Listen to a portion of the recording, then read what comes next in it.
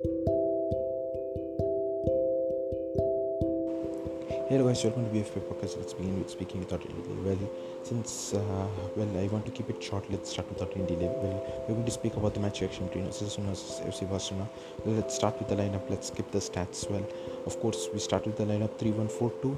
Of course, the same old lineup. Of course, the only thing that changed was Griezmann started instead of Dembele, and one more change, I think, Umtiti of PK.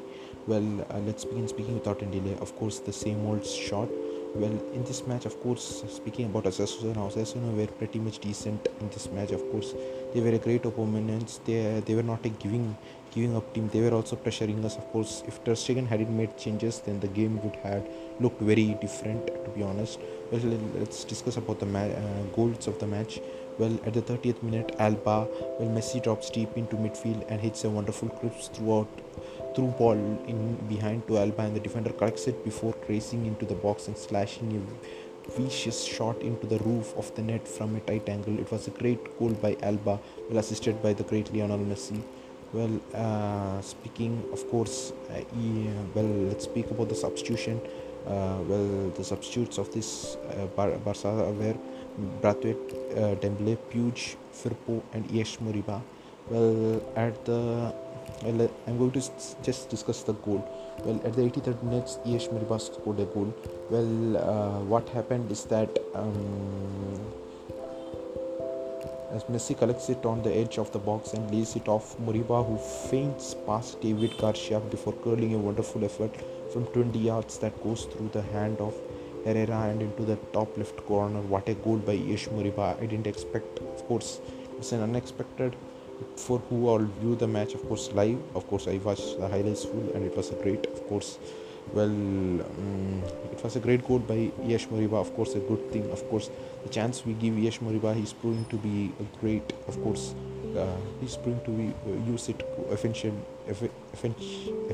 very nicely. To be honest, we won against Osasuna. Of course, currently we are at the second at the points table with of course we are second at the points table with one game less than Atletico Madrid have one game less than us, and of course we are at the second at the top points table. La Liga race, of course, it's very difficult, but it's possible. Today, of course, after around 4-5 hours, the match against PSG is going to take place. I wish FC Barcelona very best. It's a hard thing to come back against PSG. Of course, we have been using the same tactic, 3 at the back and 3-1-4-2. I think so. I think we have been using the same lineup for many matches. To be honest, 3 matches. I think so.